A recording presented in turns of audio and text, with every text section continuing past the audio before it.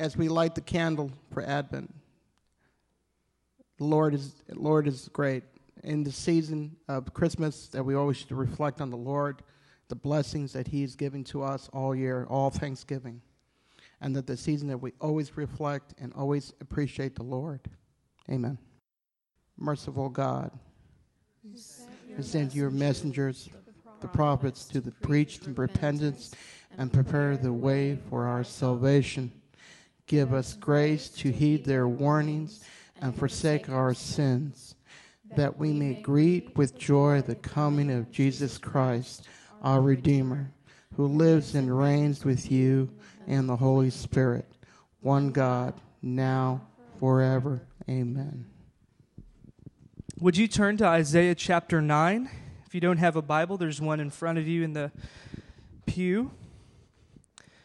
Most of our text will be on the screen tonight, and I'll read it here in a moment.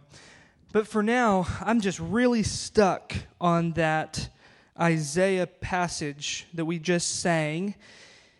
The virgin will conceive and bear a son, and his name will be Emmanuel, which means God with us. Would you just take a breath? Perhaps if you want to, close your eyes, and maybe for the first time this day, maybe for the first time all week, just spend a moment of unhurried rest. Just to be still, and in your heart chew on those words, that promise of that child king who is God with us.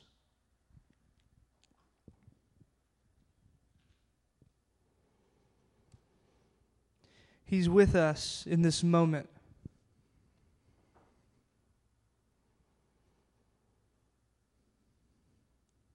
He was with you all day today.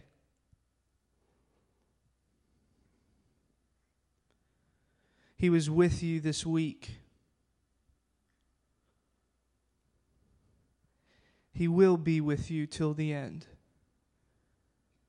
And He will be with you even beyond. Lord, we are grateful for Jesus, who is God with us. And we cry, Hosanna, which is save us, because we're still waiting for full salvation, for full peace, full joy,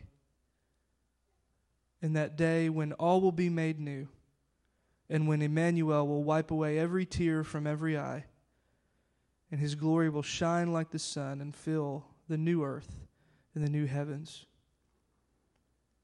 Until then, Lord, remind us that You're with us always.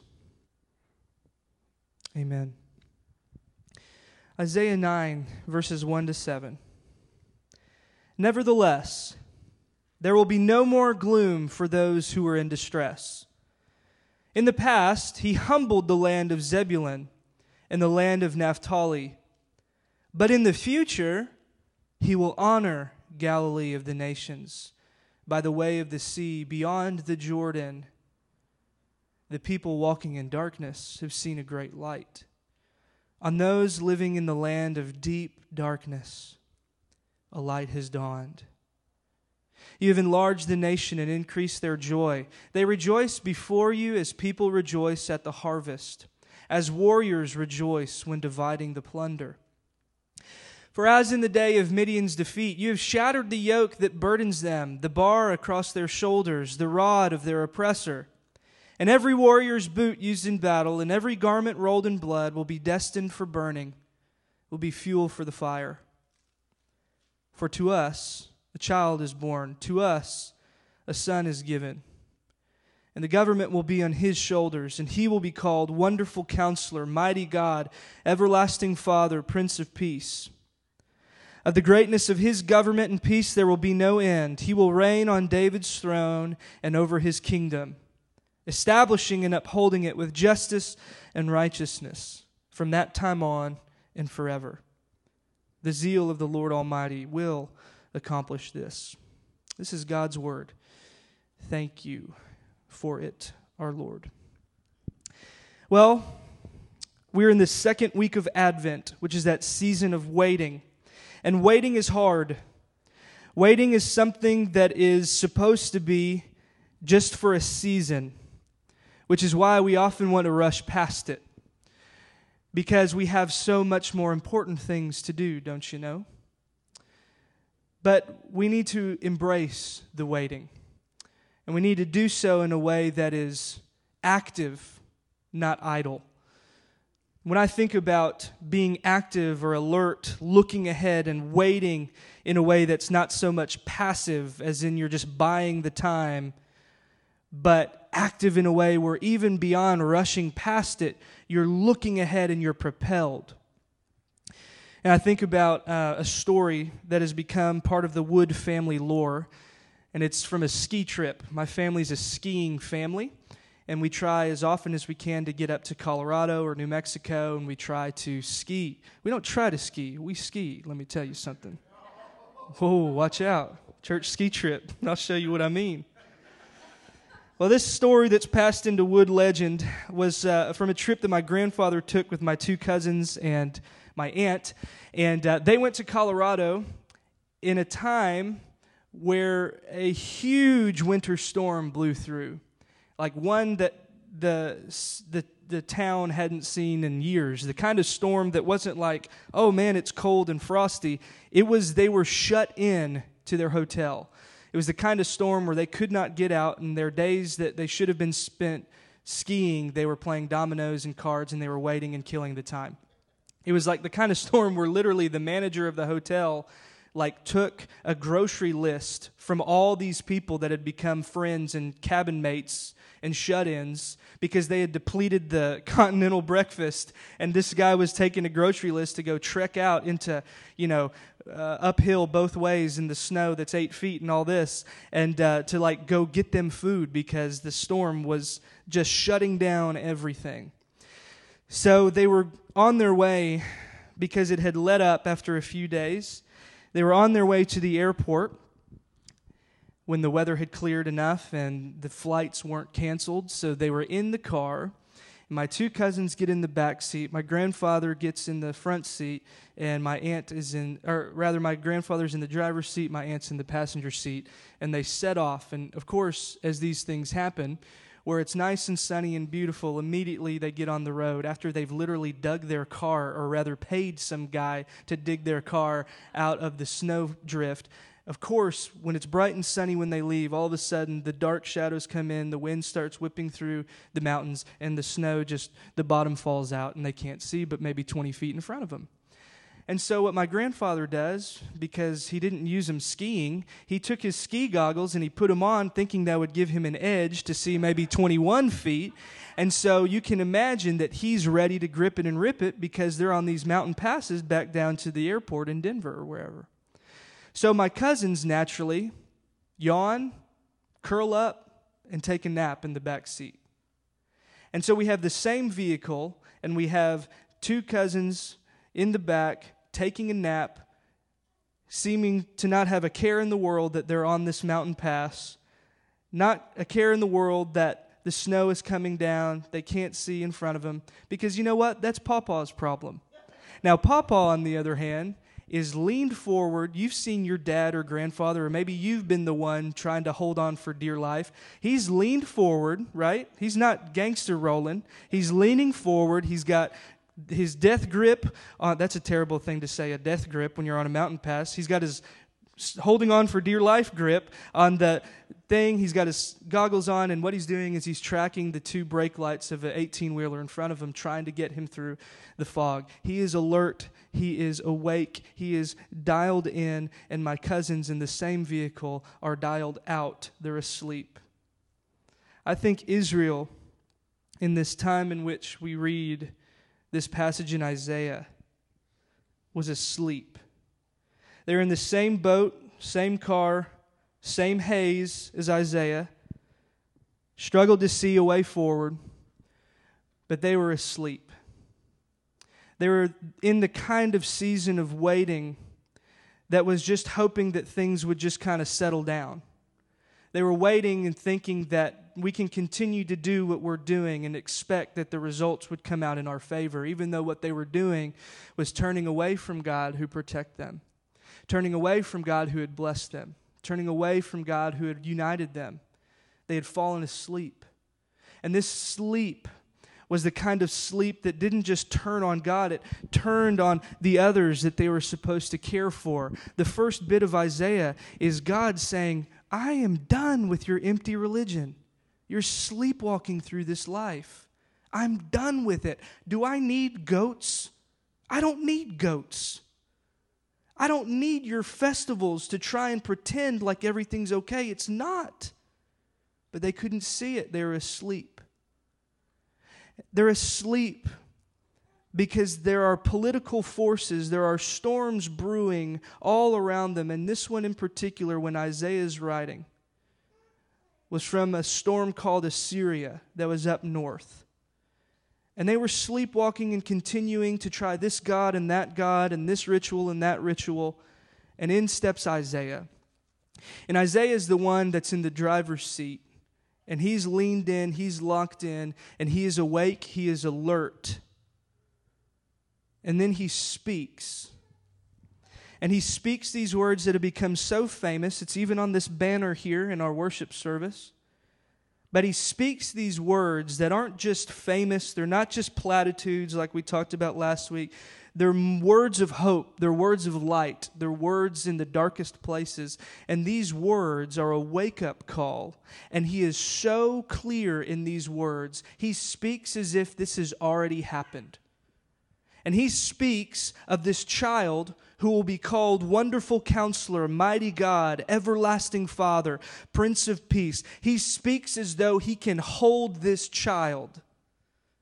Because he's looked through the haze, through the fog, and he sees it as if it's as good as present.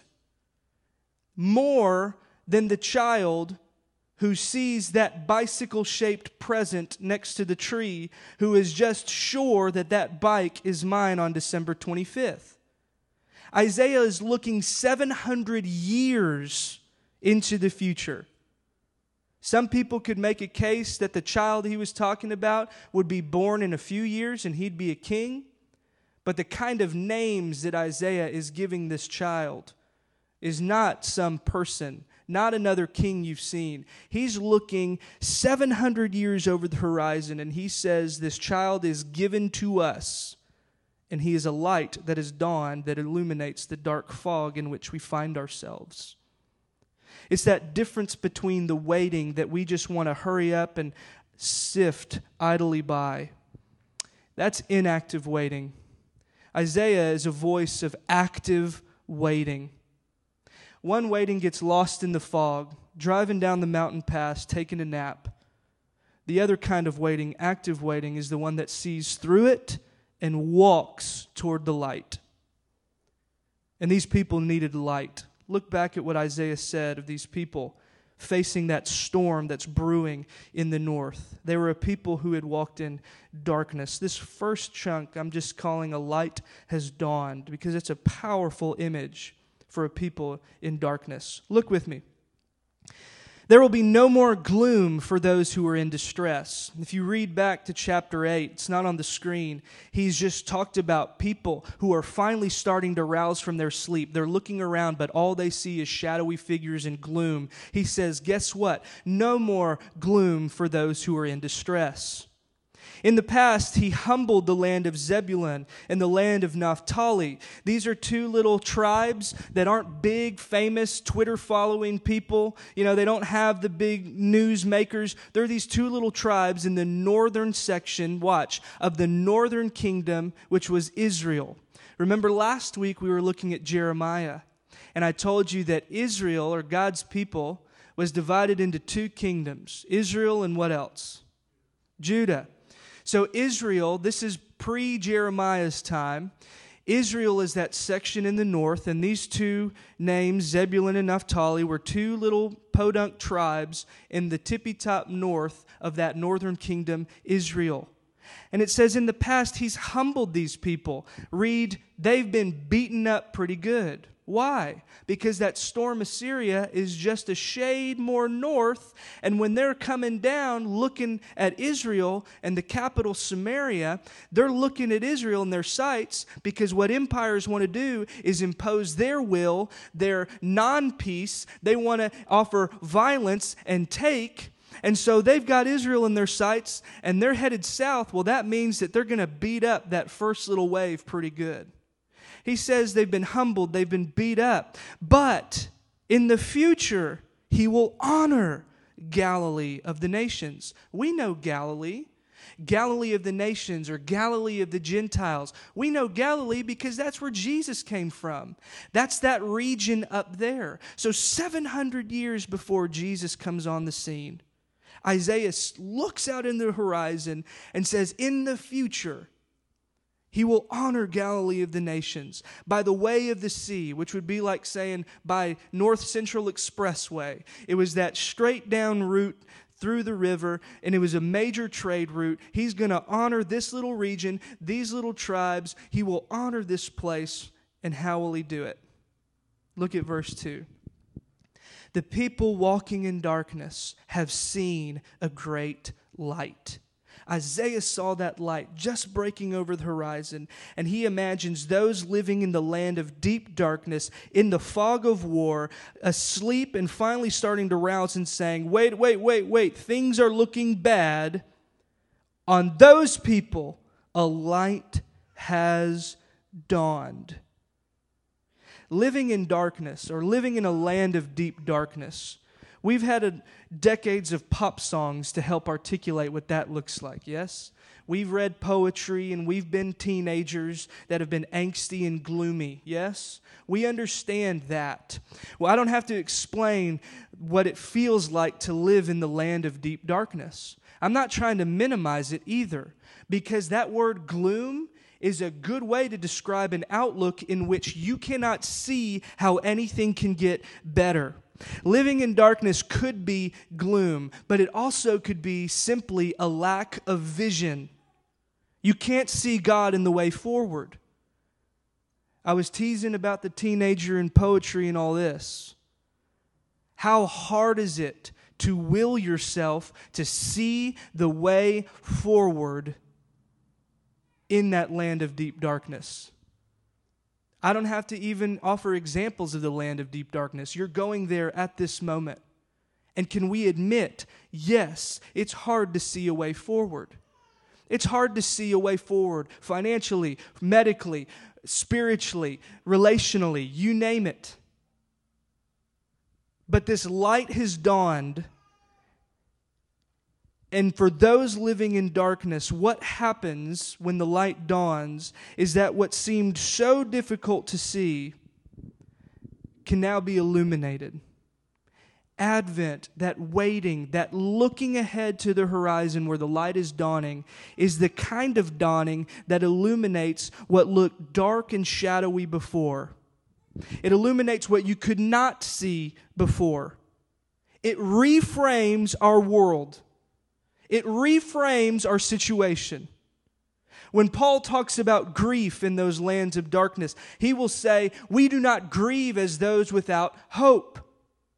We need to be a people stubbornly seeing the shadows and waiting for the light to crack over the horizon. And what looked dark and daunting and impossible, now all of a sudden in the light it's illuminated and we can walk beyond it. Advent is a wake-up call. And the light to whom it speaks, the light for whom we wait,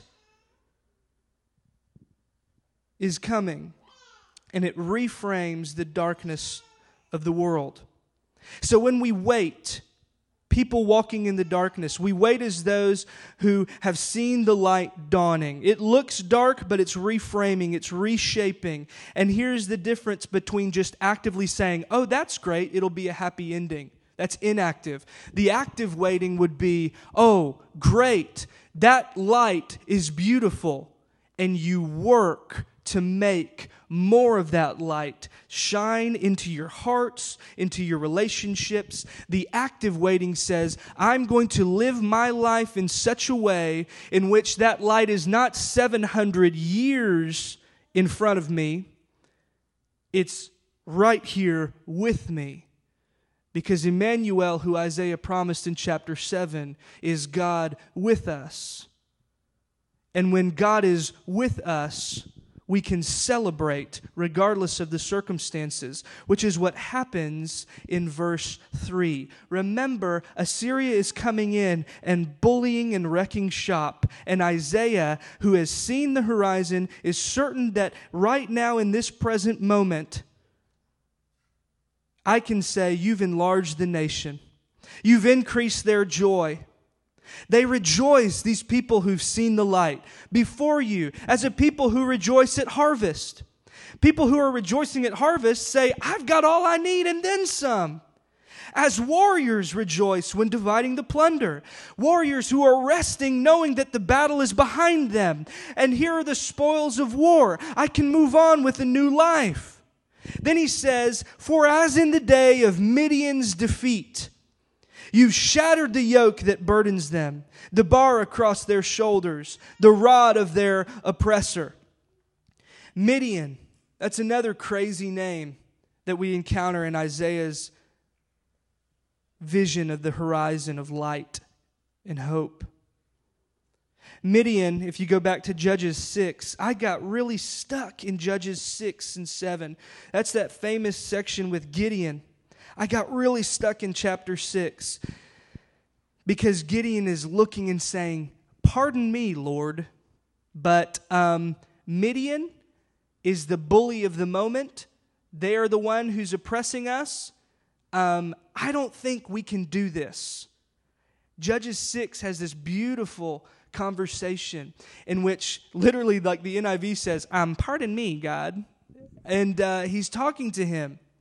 And he's saying, we can't do this. And then God says, am I not sending you? Gideon looks at him and says, hey, this business, this messenger's telling me about I'm the Lord who has saved you. I rescued you from Egypt. I'm the Lord. He says, pardon me? How can I say that? Look at it. It's beautiful. It's crazy. And God says, but aren't I sending you? And by the way, just so you're sure that it's not just you, y'all remember what happens in that battle? He pares down that little army to about 300 folks. And they walk up to Midian, the biggest bully of the time. And how did they defeat them? But with a lot of noise. And they did it in such a way where Gideon could not go back and say, man, look at us. We're 300 like that movie that will be released in 1,500 years. No, they say, God did this. For as in the day of Midian's defeat, he not only shattered the yoke that burdens them, that bar across their shoulders, that bar of the oppressor. You know what oppression feels like. He's shattered that bar, and he's done so in a way that you can only look and say, God has done this. But what else is God going to do? What is his plan? What does Isaiah see? Look at verse 5. And by the way, when God does this, every warrior's boot used in battle, every garment rolled in blood, you don't have to take it to the dry cleaners and get it washed because you got to fight again. It will be destined for burning. It will be fuel for the fire. I think about Mark Moore. For those of you who don't know, Mark planted this church. He was a pastor of this church for 11 years. And he had this awakening that God's plan, even though he was an ex-Marine, was a way of nonviolence. It was a way of following a Savior who chose to be killed rather than to kill.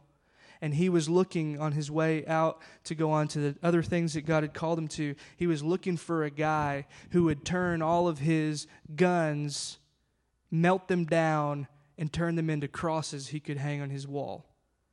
That's pretty bad to the bone, if you ask me. Because what is stronger? To hide behind an arsenal or to melt them things down and hide behind the power of the one who is seeking to end all wars? His plan, though He's used and humbled Himself, working in history, He's laboring with people whose bloodshed and violence, and we look out at this world and we say, surely this is not what God intends. Surely God does not intend ISIS to have their way. Surely God does not intend for all the other empires who've swung their swords throughout history to go and impose their wills, but God is at work, and we wait until God gets the last word. And all of our toys that we use to kill each other, you won't need them. And if you're unconvinced, skip to the last half of Isaiah, and you'll see God's plan for peace. Because when God reigns, we do not need to murder. When God reigns, we do not need to fear the enemy. When God reigns, peace. It's the way it ought to be. The Hebrews had a word for it. It was called shalom. It was when everything was in its right order. You know why war happens? Because things are not in their right order. You know why people revolt is because people have oppressed them. But not so when God reigns. So what's His answer then? Isaiah, what is it that you're looking for? Because it looks really dark now. Adam, how can you talk about peace? How can you talk about peace when in this country, forget wars, do you know that since the beginning of 2013 to the end of November, there's been 1,000 and some days. Only 14 of them, only 14 in the last, how long is that? Nearly 3 years. Only 14 have been without a recorded mass shooting. A mass shooting is defined as 4 people or more getting shot. Only 14 days have we had a break. How can we talk about peace? Don't think politics. Think about the fact that you can't go buy a dang ticket to Star Wars without freaking out when you're in a crowd of people because of people who are not submitting to the reign of God, who is working at peace and love and restoration of this broken world. How can we talk about peace when we're afraid of refugees from Syria or we're afraid from militarized extremist Muslims in ISIS? How can we talk about peace? How can we talk about peace when all these European nations that are joining, we're bombing and we're fearing? It seems like fear is reigning, not peace. How can we talk about this? How can we talk about peace when most recently in Chicago, another video gets released of a young person getting shot 16 times by a police officer, and we're bent out of shape because of some stupid hashtag about this or that lives mattering? You know what matters? That we've got to name the fact that racism is an oppressing demonic force that is still keeping this country under its sway. How can we talk about peace? God's answer to all the things that plagued Israel then and us now is not a warrior ready to make battle. It was a child. God's answer to all the empires and bullies swaggering their way through history is a child. God's answer to ISIS, God's answer to gun violence, to domestic violence, to racist violence or any ism violence is a child. And Isaiah looks beyond the horizon and he says, it clear as day, for to us a child is born, to us a son is given. This whole section of Isaiah, in these bleak words about the situation that looks like fear is reigning, it's talking about a sign of hope that a child would do it. For Israel, a child was a sign that maybe things could be better in the next generation. Maybe we'll get it right with the next king. To us, a child is born. It's as good as done for Isaiah. And you can imagine Assyria, Babylon after them, Persia after them, and on down through history, snickering each Advent, each Christmas, when Christians man and woman, bow to a child. But his answer is a child on whom the government will be on his shoulders. You like how in that previous section, what was on the shoulders of God's people? Do you see it? It was a yoke that burdened them. The bar across their shoulders, it was the rod of their oppressor. And the government, the reigning presence and power will be on his shoulders. And you know what will be on those who follow this king? A yoke that is easy, a burden that is light. And it's a place in which we can follow one that is called Wonderful Counselor, Mighty God, Everlasting Father, Prince of Peace. Wonderful Counselor, he plans out the way ahead. He's a wonder planner. Mighty God in the Hebrew looks like God hero, which you can just imagine this child's like rock and roll Marvel superhero thing that says God hero. He's one that not only plans wonderful things, but he has the strength to carry them out. And then the everlasting Father. This is why it can't just be a king, a dude. And it's so shocking even in the Old Testament to talk about this child as an everlasting Father, much less mighty God. Everlasting Father, a loving protector who cares for his people. He doesn't give them a yoke of oppression. He provides for them, cares for them, sustains them, protects them. And this child is Prince of Peace. He's one who rules, and he does so in peace. God's answer to all that frightens us, God's answer to all those in deep despair. The light that is dawn is child. And he is all of these things. Dietrich Bonhoeffer, when he's reflecting on this child, why would God send a child? He writes this in a really great little book called God is in the Manger. It's an Advent devotional reflection. It's got kind of some snippets and some edited stuff. It's a little short thing, but really commend it to you. Here's what he says about this child. Mighty God is the name of this child. The child in the manger is none other than God himself. Nothing greater can be said. God became a child. In the Jesus child of Mary lives the Almighty God. Wait a minute. Don't speak. Stop thinking. Stand still before this statement. God became a child. Here he is, poor like us, miserable and helpless like us, a person of flesh and blood like us, our brother. And yet, he is God.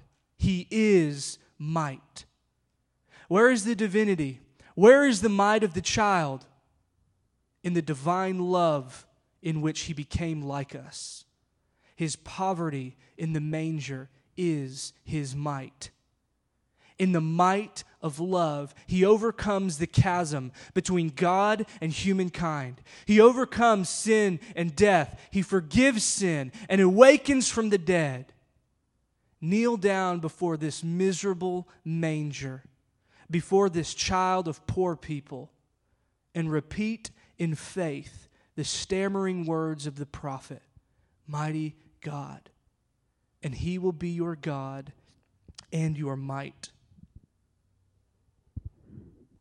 Who is it that we need God to be in your land of deep darkness, in our country that's in deep darkness?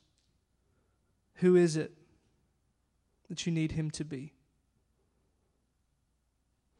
Of his greatness and his government and peace, there will be no end. He will reign on David's throne, which is another promise, and over his kingdom, his people. Remember Jeremiah last week talking about that David on the throne? He's going to establish and uphold it with justice and righteousness from that time on and forever. That was the other language that Jeremiah used last week. Because you know what happens when you reign with justice? When all things are even and as they ought to be? What fear and war can break out? When he reigns in righteousness and does the right thing, that leads to peace. The zeal of the Lord Almighty will accomplish this, which takes us back to why Isaiah, looking through the fog, can say so matter-of-factly, so distinctly, 700 years and 20-some years before Israel does get wiped out, Isaiah can look with certainty as if he's holding this child who God promised. So we may have beheld the child, and we will do so at Christmas. We'll do so Christmas Eve and reflect again on this God that is in the manger. But God has still not accomplished all He wants to accomplish. But we must wait actively. We must wait as if we've already submitted, because guess what? We've already submitted to the child king. So why do we have to wait another 700 years or 700 days or who knows how long? We need to wait, but we do so with our hands locked on the steering wheel, looking forward to the light that's breaking in over the horizon. And we need to ask ourselves, if you are submitted to the child king today, how should you wait? Because I know, and I will tell you, I'm one, I get into some kind of fog, some kind of funk in this season. I've told many of you at lunch or just whomever is asking, I tell you, I feel like I've been coming out of a funk. Well, I've been coming out of it really slowly, okay? I'm still kind of like half in the funk, just kind of zombie walking out of it. But this week I had to go and day after day will myself to try and look through it. I know what it's like to be in a funk. Sometimes groups of people, read churches, can be in funks. So how do we wait as those who've already submitted to the child king? Well, He rules with peace. Great. Make peace in your heart and in your relationships. If He's the Prince of Peace and you've submitted to Him, you can wait and go be a monk in the desert. You can go sit in a funk and live in the land of deep darkness and complain to me and everybody else how crappy this is and my life sucks and this church is terrible and we don't do anything and whatever. Nobody does that. I just think about that, which is why I need to seek the light and ask the Prince of Peace to rule in my heart. We get in funks, we get in land of deep darkness, we don't wait inactively. We make peace if we're submitted to the Prince of Peace. And we make it in our hearts, we make it in our relationships. So He rules with justice. Okay, great. Fight for justice in our city. Don't just post something on Facebook like I do that's like kind of some comment about justice and all this. Man, when you see something that is out of balance, when you hear someone say something that's out of balance, fight for justice. That's how you wait. Well, He rules with righteousness, He says at the end. Then do right. Don't just talk about right. Do right. Follow His example, because the child king has come and He is coming. So we look ahead to the light that's dawned. And we can walk in that light while we wait for the sun to rise. Let's pray. Father, thank You for this season. As Robin reminded us in the benediction last week, waiting is tough, but may we embrace it. May we embrace it as a season to hear the voice of the King who came as a child. May we hear that voice speaking softly over the horizon of wherever You find us tonight. May we hear that voice, and may You be who we need You to be. May You be who You are in this church, that we might gather around You, not looking for more stuff to do, not looking for more things to run out and check off the list, but when we gather around You, seek Your face, hear You, and may we wait in such a way that is hastening Your coming. And even so, Lord Jesus, come quickly, because this world and we need You. We pray all this in the name of the Father, the Son, and the Holy Spirit. Amen. Amen. Well, in just a moment, you're invited to respond. We do every week remember the body and the blood that was sacrificed, and it was the way that He defeated the rod of the oppressor. And so if you're in Christ, if you've submitted to that child king, we invite you to come. We have bread here, and you can dip it in either juice or wine. And if you're unable to make the walk, you just kind of raise your hand, and we'll find you if you'd like to partake.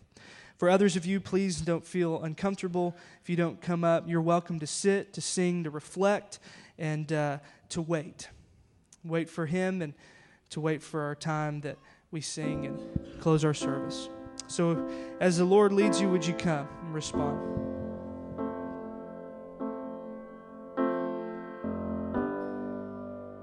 May the words of John 14:27 plant themselves in your hearts tonight. Peace I leave with you, my peace I give you. I do not give to you as the world gives. Do not let your hearts be troubled, and do not be afraid. Take the gift of peace you have been offered here tonight back with you into the world this week.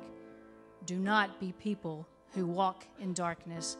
Instead, walk as people who have seen a great light.